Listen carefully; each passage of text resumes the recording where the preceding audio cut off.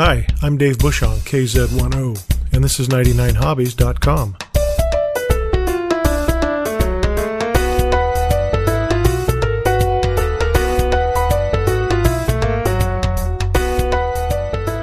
Welcome back to 99hobbies.com.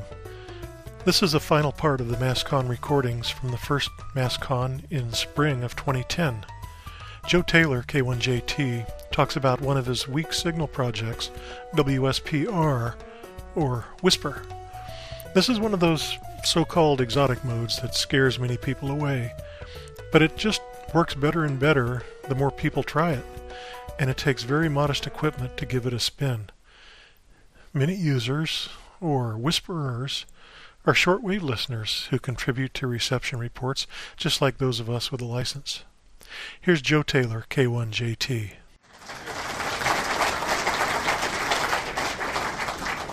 Well, this has been great. I've enjoyed myself immensely today, and I hope everyone else has too. We're going to shift gears a little bit at this point. I'm not going to be talking about hardware, but primarily software, although there's a lot of hardware behind it all as well. And the basic scheme of my talk is going to be to first, in 10 minutes or so, give you a little bit of the background of where this Whisper system came from. WSPR, pronounced Whisper, and which stands for Weak Signal Propagation Reporter. I got back into ham radio after being mostly inactive for 35 years or so, around about 1998-99, and wanted to get back into the VHF world, where I'd had a lot of fun as a youngster. Before I went off and did other things for quite a while. My kids had grown up and left home and so forth, and I was anxious to get a radio station going again. And I wanted to get back on the VHF bands. I was particularly interested in some of the weak signal things you can do on 6.2 meters and the higher bands. I had fun many years ago, 50 years ago in fact, doing meteor scatter on 6 meters. I wanted to do that again, and 2 meters meteor scatter, and maybe even moon bounce, which had always been a fond hope but never realized from my point of view. So I wanted to do that, and realized that there were a lot of ways in which modern communication technology could be adapted to weak signal work on the VHF bands. And so I began work on some software that would aid this process, would use coding and modulation schemes much more efficient than the ones we normally use for most of our everyday QSOs and RAGCHUs. Single sideband, as we know, is one very convenient mode, but you can do better with CW from a signal-to-noise point of view. And you can actually do a lot better than CW with other techniques that don't involve decoding with the human brain and ear system, but rather with some digital technology behind it all. So that's where the program known as WSJT, for Weak Signal Communication, and then my initials got in there just sort of to complete the name. So I'll say a few things about the development of WSJT, because it has built into it the methodology that then got adapted into Whisper, which is really the main point of this talk. So let's just get on with it. Around about 2001 or so, when I did have a station back on the air again, and was starting to look into ways to see if I could translate some of these ideas into real functioning systems that I could use, that other people could use, that possibly would even become popular enough that you could actually get on the band with them and call CQ and have people answer. And we very much are at that point now. So the basic objective was to make it possible to make contacts by meteor scatter or Earth-Moon bounce at the lowest feasible signal levels, meaning that maybe if the system worked fairly well, you might even be able to do moon bounce without a monster antenna that only a few people in Texas could build, or a full gallon plus of RF. Clearly, there were going to be some constraints and trade-offs, and among those that I thought were going to be important for optimizing the system would be the fact that, of course, at a QRP convention, we're not only running low power because transmitter power is expensive, it's partly because it's also fun to run low power, but in any case, if we're talking about being able to do some of these really long stretch things, meteor scatter or moon bounce, we'd like to be able to do it with less than huge amounts of power. Bandwidth is relatively cheap. You don't want to put broadband signals that take up a whole band, but if you want to use a kilohertz or two, that's fine. That's a lot more bandwidth than CW uses, and if you can make good use of that, that might be highly desirable. I wanted to take into account the frequency stability of the radios that most of us use, because I was hoping that if this system turned out to be effective and desirable, that lots of people would want to use it, and they'd want to use it with their standard transceivers. And those are fairly good these days for frequency stability, but they're not perfect. So I wanted to make sure that the system would end up not requiring GPS-locked oscillators and things that many people don't have. I wanted it to be possible to make contacts at least at the rate of a few per hour. Maybe it would even be fun for working some extra grid locators during VHF contests, for example. But I didn't care if the QSO took 5 minutes or 10 minutes. You didn't have to have rapid-fire exchanges. That, of course, means that the bandwidth, or at least the data rate, can be much lower, and that would be one desirable way of optimizing the throughput at a given signal level. And this necessarily meant that since I was thinking primarily at the beginning of moon bounce and meteor scatter, these are two very different regimes. Moon bounce, the signals are basically constant, they're predictable, they're there every day. The background noise varies a little bit because the moon, of course, moves in the sky, and therefore it's in front of different parts of our galaxy, which generate significant radio noise at VHF and UHF frequencies. So the signal-to-noise ratio may change a bit from day to day, but it does so in a predictable way, and the signal level is basically constant otherwise. A little bit of fading, but it's basically constant. Meteor scatter is very different. You get a brief reflection from a meteor trail halfway between a pair of stations that might be 1,000 miles apart, and you get a brief enhancement of signal that might last a second or two. As many even know, it is possible to make single sideband QSOs during a meteor shower by getting on and calling CQ and break frequently, because just at the time that you may stand by, somebody might answer you, and it's possible, but it's not very easy, and it would be even easier if we could make use of not only meteor bursts, which tend to last for several seconds, but also the things which for many, many years, decades in fact, VHF ham operators who like to do meteor scatter called the abominable pings, the very short signal that on CW at least sounds like just a very brief burst of a tone, because you got a fraction of a dot or a dash, and that's not much more. Maybe it lasts a tenth of a second. If we could make use of those tenth of a second peaks for transmitting a call sign, a signal report, and a Roger, say, we could make QSOs much easier, because those pings are relatively common. So those were the ideas I had in mind. Digital communication basics in general. If you're an engineer sitting down to design a system, you've got a number of things that you can play with. You have a data rate and a throughput that you'd like to specify. You can imagine putting restrictions on the nature of the message that is to be transmitted. And if you restrict it in such a way that you can codify the message into a smaller number of bits of information, digital information, then you can also get more information through in a shorter time. The so-called source encoding will be a part of that mechanism. It's a way of getting, basically it's like compression algorithms that can compress a file on your computer into a smaller number of bits. That works because there are certain patterns that are typically repeated many, many times. If you're saving regular English language text, for example, certain letters are much more common than others, and you can encode them in a smaller number of bits. You can do the same sort of thing with call signs and signal reports and the like, and that may be helpful. You can embellish the way this information is being handled by adding error control information in such a way that repeats may not be required, even if the transmission is not copied 100%. For all the information that arrived, you can actually have enough redundancy built into the message that the user information can be decoded with no errors at all. And so that built-in forward error correction, as it's known, can be very important. You can play with the modulation scheme that would be used. You could use phase shift keying or frequency shift keying or other things beside the on-off keying that is used for ordinary CW. And of course, you have the bandwidth at your disposal to change. Frequently, synchronization of the transmitter and receiver can be a big help. If we all had perfect clocks, we could do it just by somehow having a time signal available. But we don't, and even if we're using computers, the computer clocks may be close, but they won't be precise to the millisecond level. So you may need to build some synchronization mechanism into the signal structure so that the decoder can know exactly where the beginning of the message is and not miss an ability to add additional effective throughput at a given signal level for that cause. So those are the basic things that were available to play with.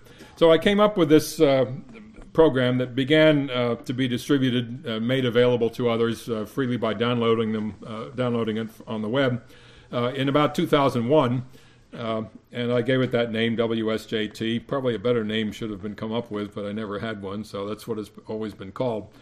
So it's a computer program, and it's designed to bring these new ideas on coding and modulation into the way we do things primarily at VHF, but it turns out that parts of it have also become quite popular on HF as well in recent years. So it requires, like PSK31 and other digital modes, it requires a single sideband transceiver, a computer with a sound card interface that basically just takes the audio output from the sound card into the transceiver's microphone input or another input for audio, and the output from the receiver goes to the sound card input port.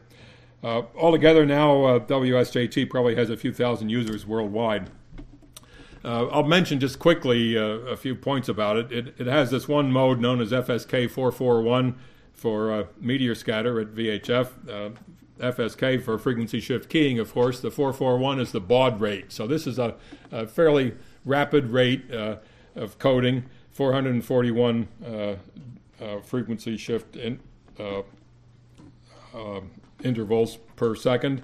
It's actually 4-tone frequency shift keying rather than 2-tone, so that each keying interval conveys 2 bits of information rather than only 1.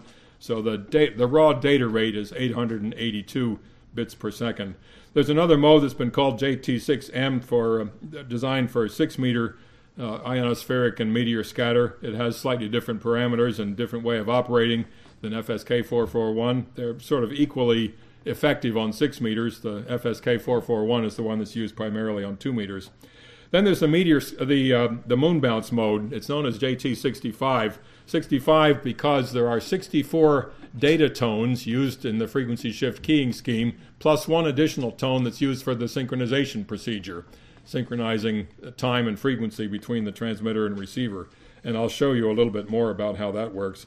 Then there are a couple of experimental modes. I'm not going to spend any time talking about them. They work pretty well, but they probably won't be permanent features of the program.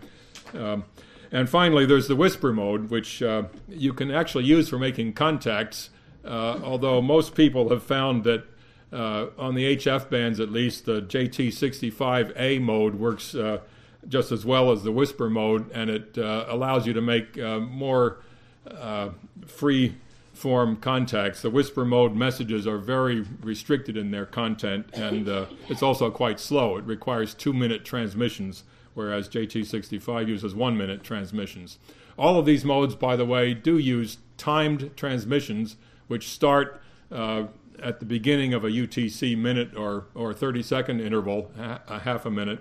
And the reason is because when you're trying to dig a very weak signal out of the noise that you probably can't even hear much of the time, and maybe even not any of the time, it's nice to know when the transmission starts, so you're not both transmitting at once to each other when you're trying to make a contact.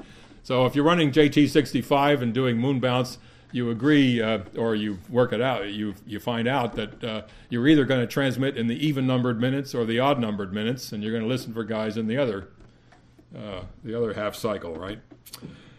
So those are the sort of basic modes. I'll just say a few words about a couple of them. As I said, FSK 441 is the one used for meteor scatter. It works well on 6 meters, 2 meters. You can even make contacts with it with meteor scatter on 222 and even 432, although it gets progressively more difficult as you go up in frequency pretty rapidly.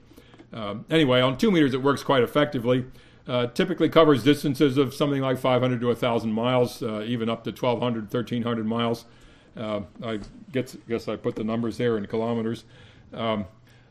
For 2 meter meteor scatter or meteor scatter on 6 meters, you have, it's not QRP, but you can do it with fairly modest equipment. A Yagi on the roof that looks not much bigger than a TV antenna and 100 watts are enough. More is better when it comes to signal strength here, but you can definitely make quite a number of contacts with equipment of that size. And I've already mentioned the fact that the real meteor scatter communication that people have done with this mode that works well is to emphasize the use of these pings that last for only a fraction of a second. The data rate is such that you can transfer 2 call signs and a signal report and a Roger in about just a little over a tenth of a second, and so that takes advantage of these pings. So you basically just you send a transmission for a full 30 seconds, either the first half of the minute or the second half of the minute. Say you send a CQ in the first half of the minute, you would then listen for a response in the second half of the minute, and you just keep sending the same message over and over hundreds of times in 30 seconds, and you're waiting for that 1/10 of a second when a meteor goes over and gives the signal that you want. And you can actually make communications this way. You don't rag chew this way. You basically, you call CQ, and if you're lucky, somebody will answer, and you can exchange grid locators or something. Maybe you're doing this in a contest. It's kind of fun to listen to what the signal sounds like, and I think I can, just by holding the mic next to the speaker on the computer, I can let you hear one. Here's what a meteor burst sounds like on 2 meters. Let me play it again.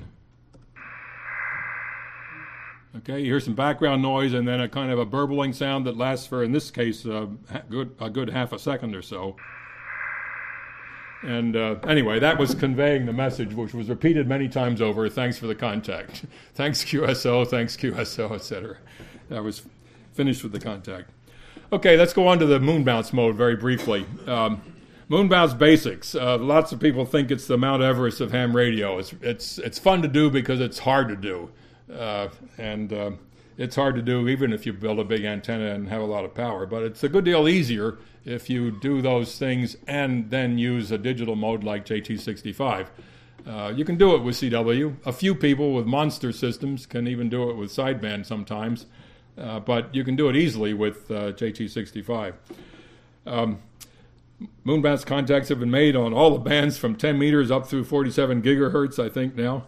But the reason it's hard is because the path loss to the moon and back is some 250 dB or more, give or take a little bit depending on the band. And that's why it's traditionally done with a lot of power and big antennas. But you can reduce the requirements significantly by using something like JT65. So here are the basic specifications of this digital mode. It uses 1 minute transmission and reception sequences. So your transmissions, if you're transmitting in the even minutes, say, would begin about 1 second into a even-numbered UTC minute. And then your reception interval starts 60 seconds later. The messages are structured. They contain 72 bits of binary information. The information that the observer sees, the user sees, is typically either a CQ or a call sign, and then another call sign. Say you're calling CQ. It would be CQ, your call sign, your 4-digit grid locator, so the other guy that's copying you knows where you are. And if you want, you can replace the grid locator with a signal report or a Roger, that sort of thing. If you come back to somebody that was calling CQ, you send a call sign and then your own call sign and your grid locator. So it can have that much information in it. If you'd like to go completely random and just send any information at all, you can do that. Any character, alphanumeric character sequence, up to 13 characters can be sent in the 1 minute transmission. So you can, say thanks Joe 73 or something like that, but it better be short. You got to fit it into 13 characters. The keying, the modulation again is frequency shift keying. I've used that incidentally instead of phase shift keying because on the VHF bands, stability probably would not be adequate to keep phase lock adequate. And in addition to that, the Earth-Moon-Earth path is sufficiently perturbed that you get another little bit of modulation on the signal that wasn't there originally, and that would make frequency shift decoding problematic. But would make phase shift decoding problematic. Frequency shift keying works just fine. The rate of keying is about 2.7 baud, 2.7 symbols per second. The synchronizing signal is sent at a tone of its own, 2 tone intervals below the lowest one that's used for data. So if you look at the synchronizing tone, then go up twice the keying rate, twice 2.7 hertz, you'll get to the first data tone, and then there are 64 total data tones after that. So 65 tones altogether spread over 66 times that 2.7 hertz keying rate. So the whole bandwidth is only, 180 hertz more or less. And there are submodes which work at twice that bandwidth and 4 times that bandwidth for use at higher UHF frequencies where stability may be a problem if you try to filter anything down to the level of 2.7 hertz. On HF bands and even on 6 meters, to a large extent on 2 meters, you can use the narrowest of the JT65 modes. The mode works well. It's got, I guess I skipped over the fact of the forward error correction that's built into it. It uses a Reed-Solomon code. That's just a mathematical way of encoding information with a lot of redundancy. It happens that the redundancy ratio is in the ratio of those two integers, 63 to 12, so it's about 5 to 1. So essentially it's like sending the message, whatever it is, 5 times over, except that on decoding it's much more efficient than just repetition. In CW, you might just repeat your call over and over to be sure the other guy can copy it. In a mathematically decoded system, you can actually do things that are much more clever than that and make it so that every possible message that you can send in 72 bits is different from every other possible message that could be sent in that number of bits in the largest possible way, so that any mistakes that show up are easy to recognize and then to recover from the redundancy built into the code. The upshot of all of this is that the bandwidth that you're decoding in is essentially equal to the baud rate, 2.7 hertz. The narrowest bandwidth that you can effectively use at all for CW is at least 10 times that, around 25 hertz or thereabout. And so right away you get a 10 dB advantage in detecting a signal relative to the amount of noise in that passband. You get additional advantages because of the error correction built into the scheme. And so this works well with essentially 0 errors on decoding at levels 10 to 15 dB below the limit at which even a very good CW operator could make contacts. Here's just an example of what the program looks like when you're using it in this mode. There's actually a CQ in here that some of you not too far back in the room could see. The Russian station RU-1AA is calling CQ off the moon. I answered him. He came back to me and said K1JT RU-1AA. He's in locator KO48, and he's sending me the typical moon bounce signal report, which is a series of O's. That goes back to the CW days of moon bounce, where the signal report that you sent was either you didn't send one at all, or you sent O, meaning I've copied your call sign okay, sort of just a binary signal report saying, yes, I got it. And the reason that O was chosen is because dashes are easier to copy when a signal is very weak than dots. So you might as well send a letter that's all dashes, right? What else? Well, the whole QSO is shown there in larger type over here at the right. I'm in red, he's in black. So I called him, he came back. I sent him the signal report RO. That just means O is your signal report, meaning I copied okay, and R is a Roger on everything you sent to me. And at the end, we just, here's a little bit of chit-chat at the end. I told him he had a fine business signal. We've worked many times before. I gave him a signal report numerically this time, minus 7 dB in the scale that is used by this program. And he says, thanks, Joe. We've worked many times before. So that's what a moon bounce contact in JT65 looks like. Okay, so let's go on to WSPR. I titled this talk Whispering Around the World. It is now, from here on, going to be very much more QRP related, because WSPR is an appropriate name for a program that typically uses very low power. Almost nobody does whispering at more than 5 watts, and lots of people do it at a watt or even milliwatt levels. So this mode is not primarily designed for making contacts in the usual sense, where if somebody comes back to you and you exchange some pleasantries or some chat, or at least a signal report maybe. Instead, it's used in a sort of quasi-beacon mode.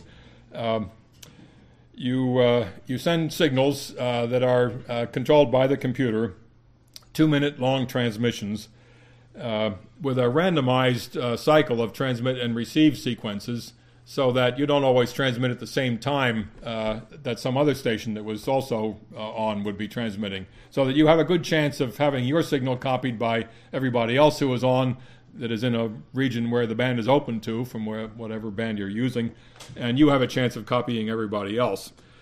The message is very simple. It normally includes your call sign, your grid locator with 4 digits, and your transmitted power in dBm. So 30 dBm is a watt, 37 is 5 watts, so forth. So I crank my TS2000 when I'm using that transceiver, at least down as low as it'll go, which is 5 watts. Sometimes I even put an attenuator in to get down to even lower levels, but I normally run 5 watts to a dipole when I'm doing this. The WSPR mode uses, instead of 64 tones, only 4 tones, and the synchronizing signal is again intermingled with all the actual data that conveys the content of the transmitted information. And the other little trick built into this program is that if you have internet access in your shack, so that the computer that is doing the modulation and demodulation is connected to the net, you can click a box on the front screen of the program that will upload reports. Every time you decode somebody else's signal, it'll upload that to a central database.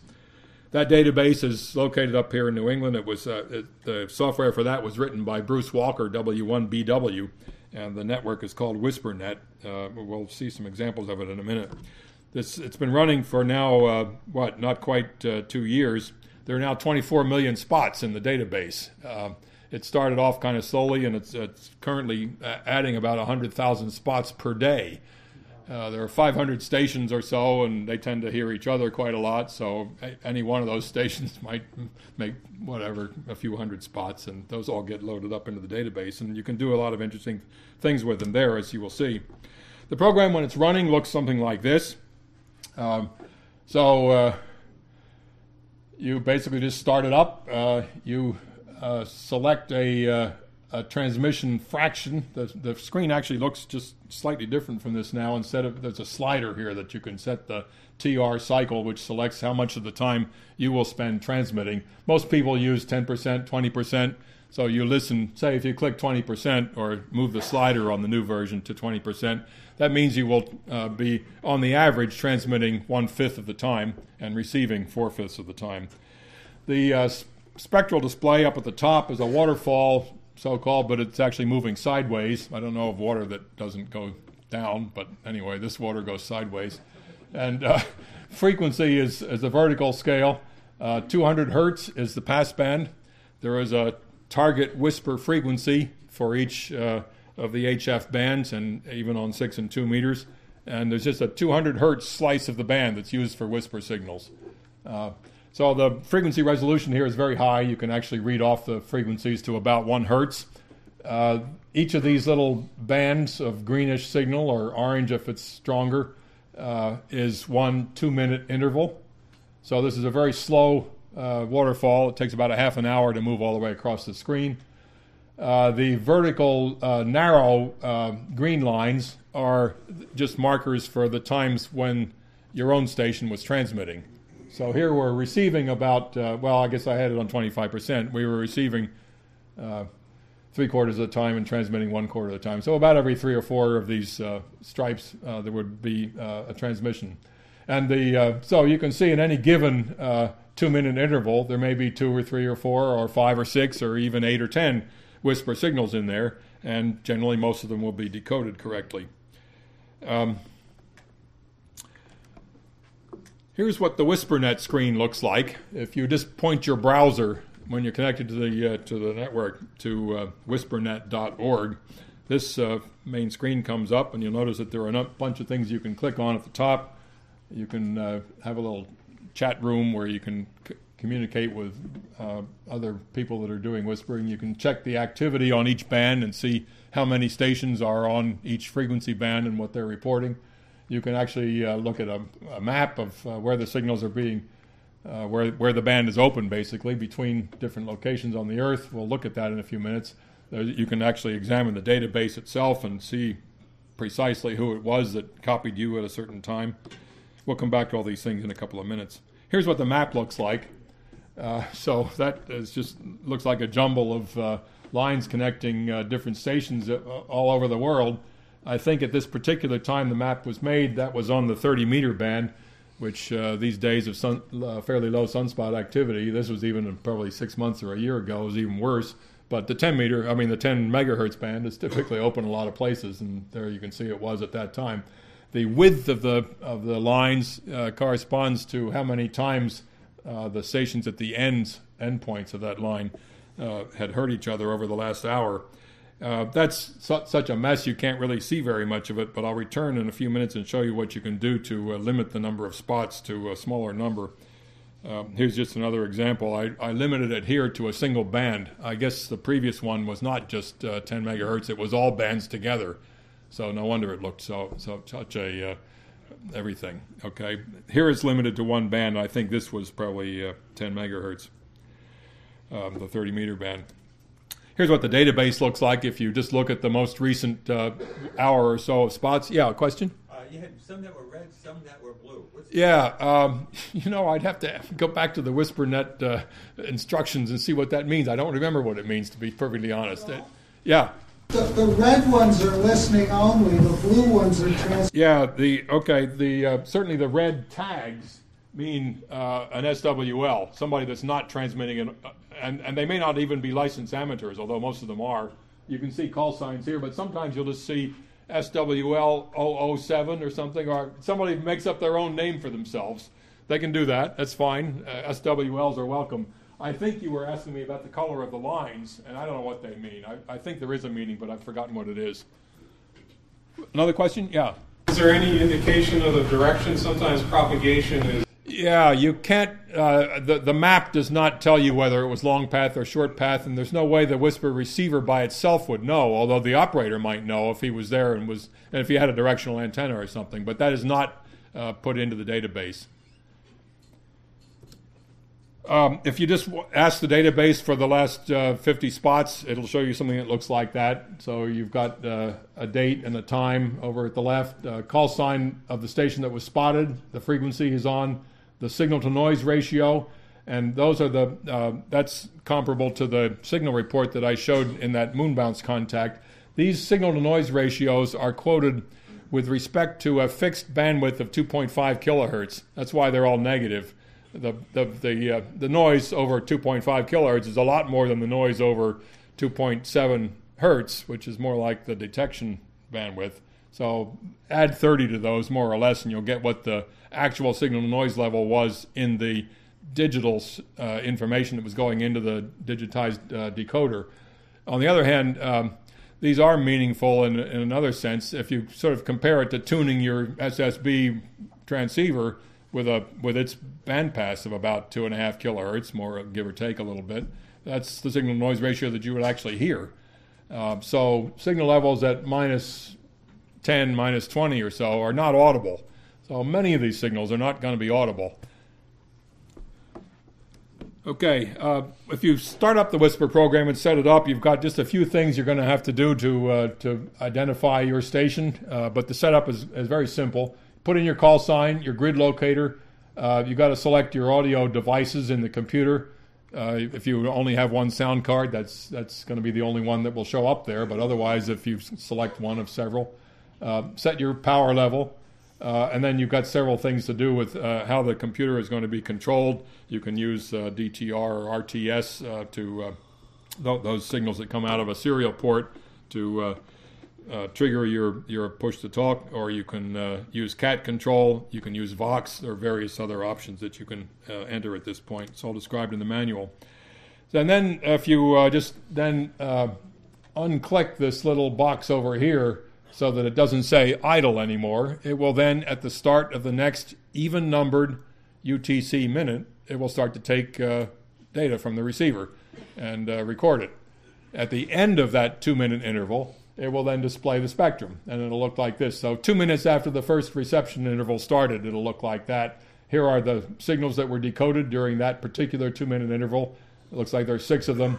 I was listening again on the 30-meter band, and all those are Europeans, I guess, at that particular time. No, there's one West Coast station even.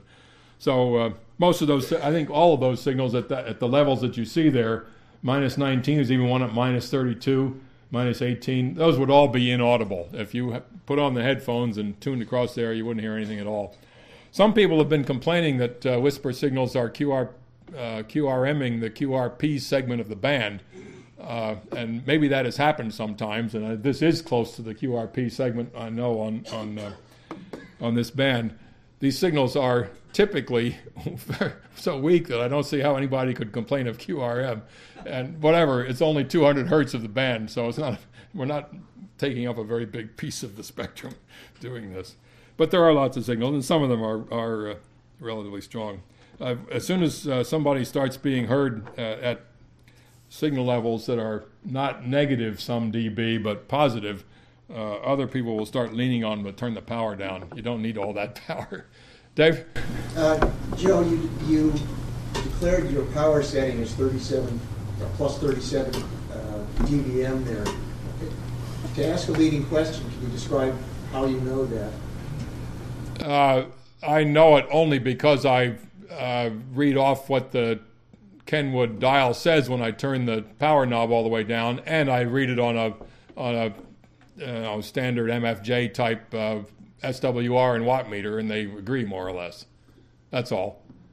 It's not a precise measurement, but it's probably not far off. Okay, you can do a few extra tricks with the Whisper program. One that intrigued me a lot was I wanted to see how far off the master oscillator is on my synthesized SSB transceiver.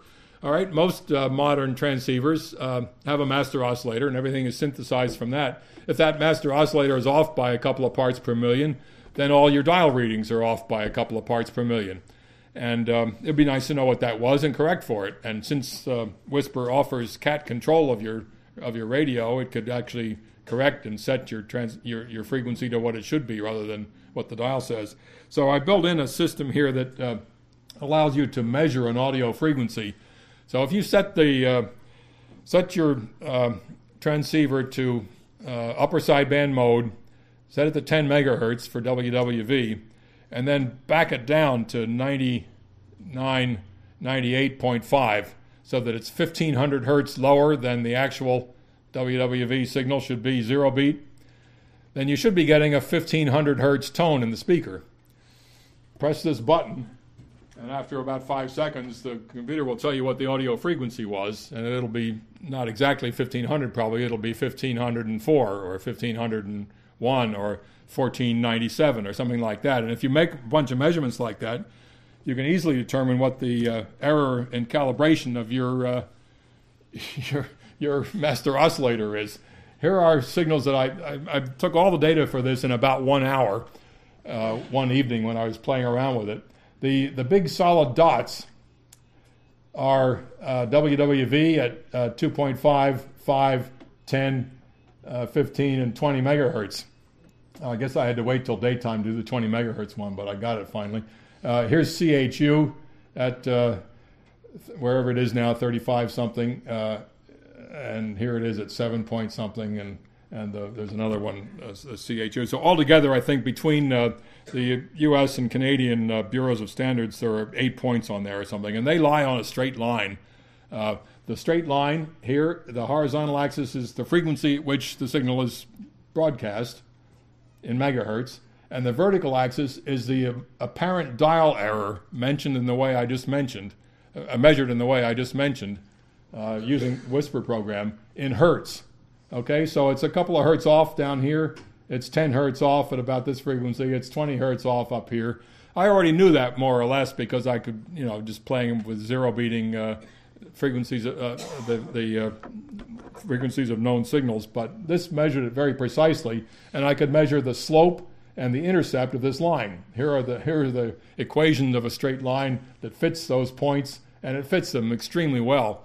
For interest, the other points on here are the X's are shortwave broadcast stations, and down here they are AM broadcast stations. They're also very close to the straight line. They're not as close as the frequency standards, but they're only a few hertz off, as you can see. So you could actually calibrate your radio even if you couldn't access, for some reason, WWV or CHU. You could use broadcast stations. The shortwave broadcast stations are almost all on even 10 kilohertz frequencies. The AM stations, of course, all are. Notice there's a big bunch of stations right on the line, both for broadcast, AM broadcast, and for shortwave broadcast. There are a few that are farther off. It's not hard to tell that, and you probably won't be very surprised to know that big city stations tend to be this group here, and little, 2 kilowatt stations out in the boonies, the engineers aren't all that careful and they don't have GPS or whatever. They're off by a hertz or two. Who cares? But it's not that hard to measure with simple equipment like this. WSPR runs on Windows, but it also runs on Linux. It runs on Macs even. The software is all open source, so you can actually download it and play with the software yourself if you're into that kind of computer programming. Here's just a summary of the signal noise limits. For fun, I compared single sideband, which you can copy when it's just about at the noise level in a 2.5 kilohertz bandwidth. CW, if you're a really good operator, you can get down to minus 10 to minus 15 dB on this scale. JT65B, the moon bounce mode, gets you down to this range, and WSPR is sort of at the bottom of that, all those ranges. Something around minus 28 is where it starts to cut off. And for all of these cases, I might mention that because of for JT65 and WSPR, it's a little strange. You either get the message exactly as it was transmitted, or you don't get anything at all. You don't get garbage. That's because of the built-in error correction scheme. So it can tell if it decoded the message correctly or not, and if it did, it displays it. If it didn't, you get just nothing. If you're into playing with the software, you might want to know exactly how the message is encoded, and there's a little utility program that comes with it and gets installed with WSPR that you could play with. If you type in a message such as the one that's shown here, if you're not too far back in the room, you can probably see K1ABC in FN42 at 37 dBm. That encodes into the data symbols that look like this, the sync symbols that look like this, and if you double the data symbol and add it to the sync symbol, you get a total number that must be somewhere between 0 and 3, and that corresponds to the 4 possible tones of 4-tone frequency shift keying. So this last array of numbers here is what you would program into your DDS, say, if you wanted to make a all-hardware WSPR transmitter that doesn't need a computer. You find out what your message is, you encode it like this, you put it into a ROM or something, and that would tell you how to make the frequency step. I don't think I mentioned what the frequency shift interval is. The full bandwidth of a WSPR signal is a little bit under 6 hertz. The separation between each of the 4 possible tones is a little under 1.5 hertz. So this is a really narrow band signal. As someone mentioned earlier today, if you listen to it, you would almost swear there's no modulation on it at all. It sounds like a pure tone. The transitions between one tone and the next are done in a phase continuous way so that you don't get key clicks or annoying artifacts like that. It sounds almost unmodulated, but obviously the software can tell. Just a few words about the programming itself. as I said, it's open source, and if you're into these things, you're certainly more than welcome to play with it. The user interface is coded in a language called Python, which I've only learned in the last couple of years, but I've found is a very elegant language and easy to use for making quick mock-ups of the front panels for programs of this kind. The number crunching is done in the ancient but honorable language of Fortran. Some of you will chuckle at that, but it says something about how old I am. It is an ancient and honorable language, and it's very efficient for doing number crunching. And also there's some various system calls and so forth done in C. But it all comes together in a way that makes these things transparent to the typical user. If you're into these things at all and would like to, you can check out the code. There's a website there. It happens to be in Germany, but it's just one of these public repositories for open source code. If you use it and do anything with it, you're welcome to do that, but you accept the general public license, which says that if you do anything fancy with it, you have to make your program also open source, right? That's all. I said the WhisperNet website is a lot of fun to play with. You can interrogate it for statistics of various things. Here is a plot that it shows that you can call up at any time. Shows the number of spots per hour over the last 14 days. So there's a 24-hour cycle, which has to do with where the major activity centers are and the rotation of the Earth and so forth. You can see the number of spots on different bands there by the colors. Here's a similar thing, but here's the number of spots per day going all the way back to when WSPR was first begun in the early 2008 up until the present. We were, at first, there was just a couple dozen of us that were fooling around with it.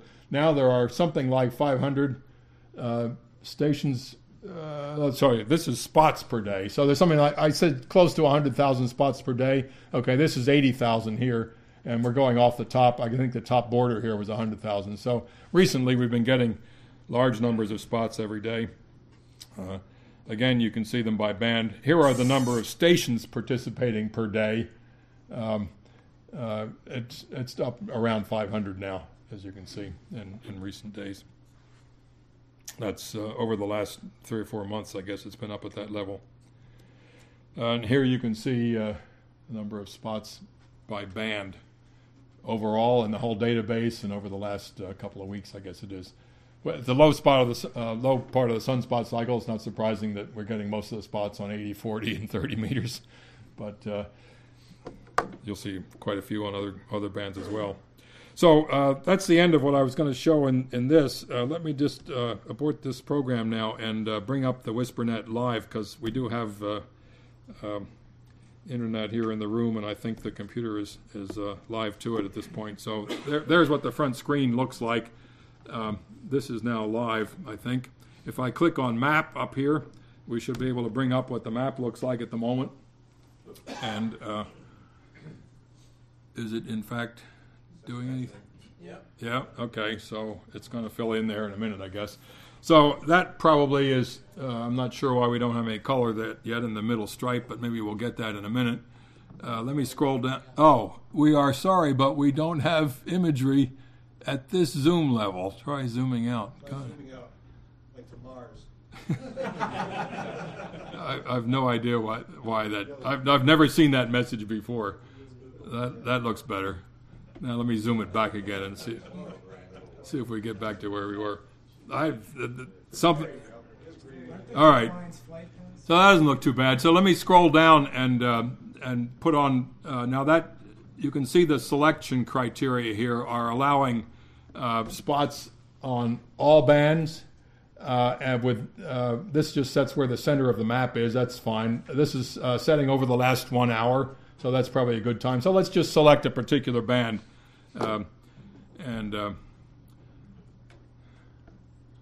oh, I didn't mean to press update. I meant to press.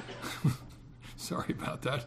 Clicked the wrong thing. I want to click band, and I don't know. Let's select the 30-meter band. And then click update. And so that'll reduce the number of lines, but it'll still be a lot. So I can't see the southern hemisphere very well here, so let's zoom out again and see if we can see a little bit more.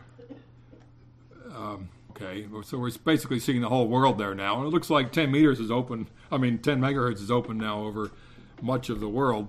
Let's just limit it a little bit more. I left my system at home running in receive-only mode. Just for fun, let me type my call sign in here. And it says, the fine print there says, if non-blank, show only those spots involving the specified call.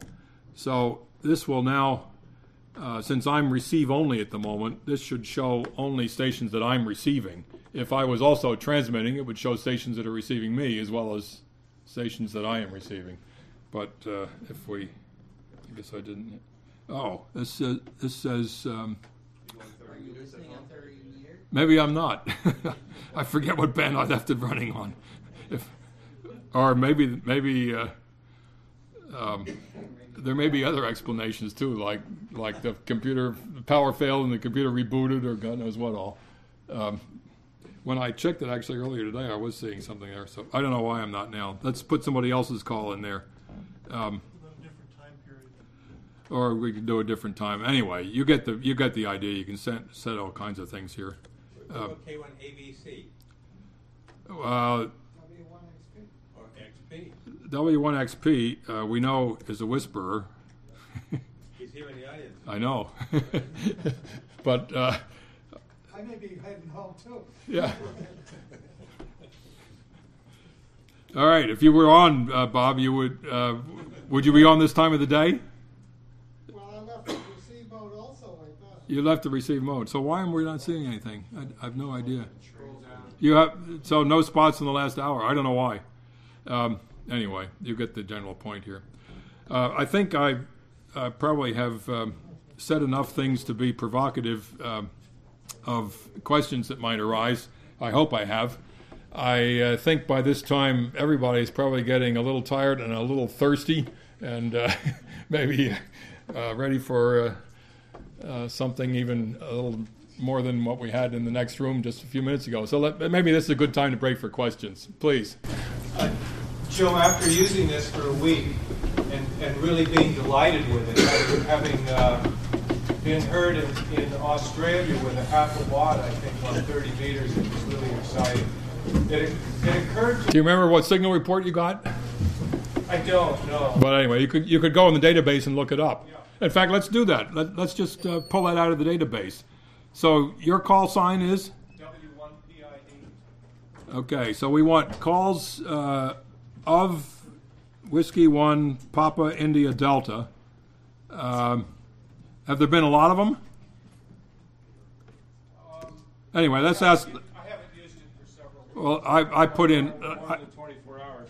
Yeah, and you may want to take out the reporter too. Oh, I don't want the reporter. Right.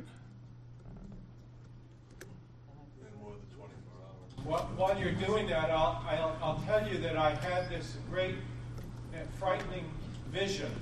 Let's see. A few years from now, a guy walking into his shack, Yeah.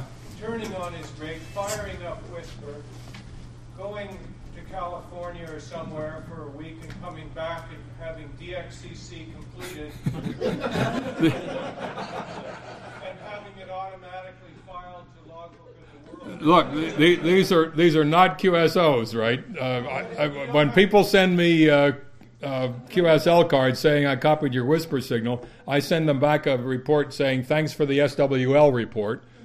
We did not have a contact, right? No, but it's not far from the realm of possibility. No, you're right. Okay, so it looks like you were you've been on 10 megahertz quite a bit. I don't pick out the VK here just yet, but maybe he's here.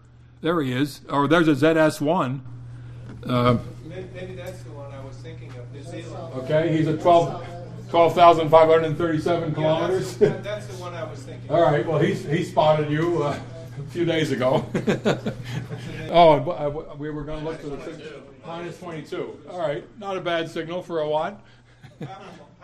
Half a watt. Thank you. All right. Other questions?